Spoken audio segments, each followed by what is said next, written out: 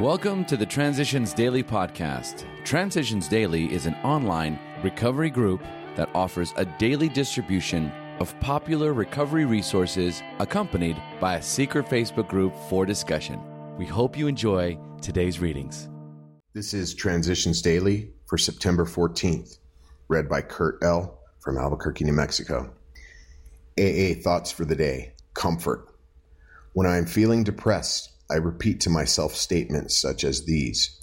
Pain is the touchstone of progress. Fear no evil. This too will pass. This experience can be turned to benefit. These fragments of prayer bring far more than comfort. They keep me on the track of right acceptance. They break up my compulsive themes of guilt, depression, rebellion, and pride.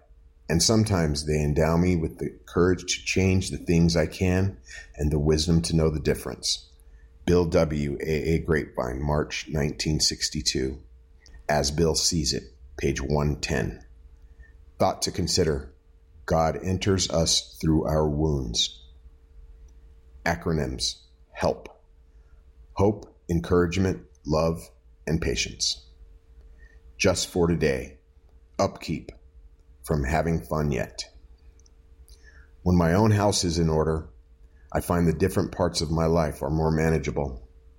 Stripped from the guilt and remorse that cloaked my drinking years, I am free to assume my proper role in the universe. But this condition requires maintenance. I should stop and ask myself, am I having fun yet?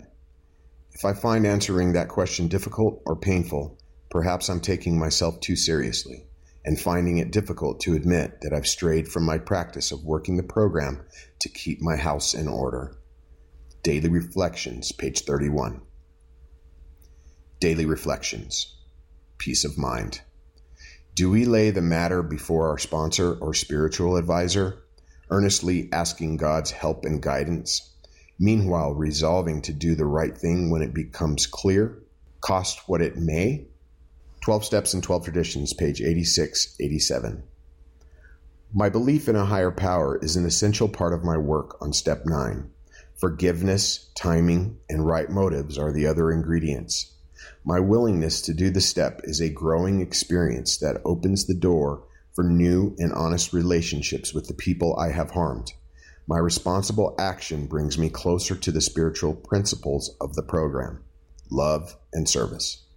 Peace of mind, serenity, and a stronger faith are sure to follow. As Bill Sees It. Key to sobriety.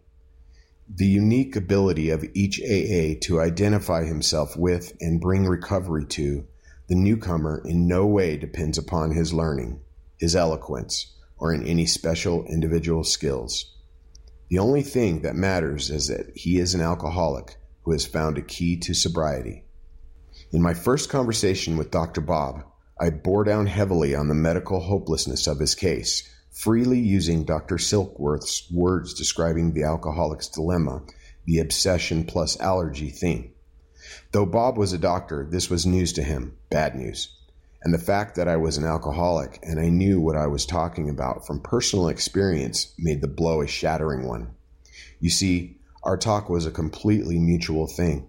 I had quit preaching. I knew that I needed this alcoholic as much as he needed me. 12 and 12, page 150 and 151. AA Comes of Age, page 69 to 70. Big Book quote. When we became alcoholics, crushed by a self-imposed crisis, we could not postpone or evade. We had to fearlessly face the proposition that either God is everything or else he is nothing. God either is or he isn't. Alcoholics Anonymous, 4th edition. We Agnostics, page 53. 24 hours a day. AA Thought for the Day.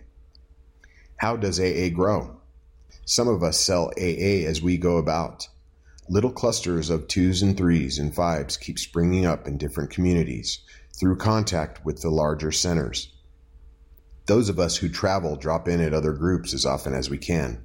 This practice enables us to lend a hand to new groups, which are springing up all over the land.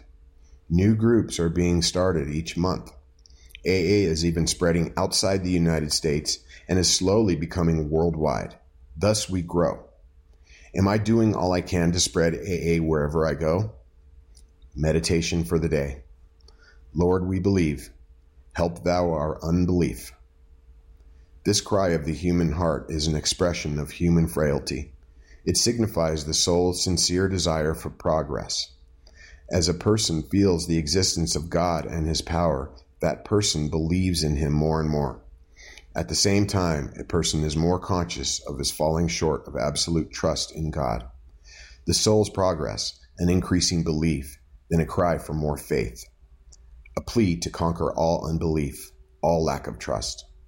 We can believe that the cry is heard by God and that prayer is answered in due time. And so our faith grows, little by little, day by day. Prayer for the day. I pray that with more power in my life will come more faith. I pray that I may come to trust God more each day. Hazelton Foundation, P.O. Box 176, Center City, Minnesota, 55012. My name is Kurt, and I'm an alcoholic. We hope you enjoyed today's readings. You can also receive Transitions Daily via email and discuss today's readings in our secret Facebook group. So for more information, go to dailyaaemails.com today.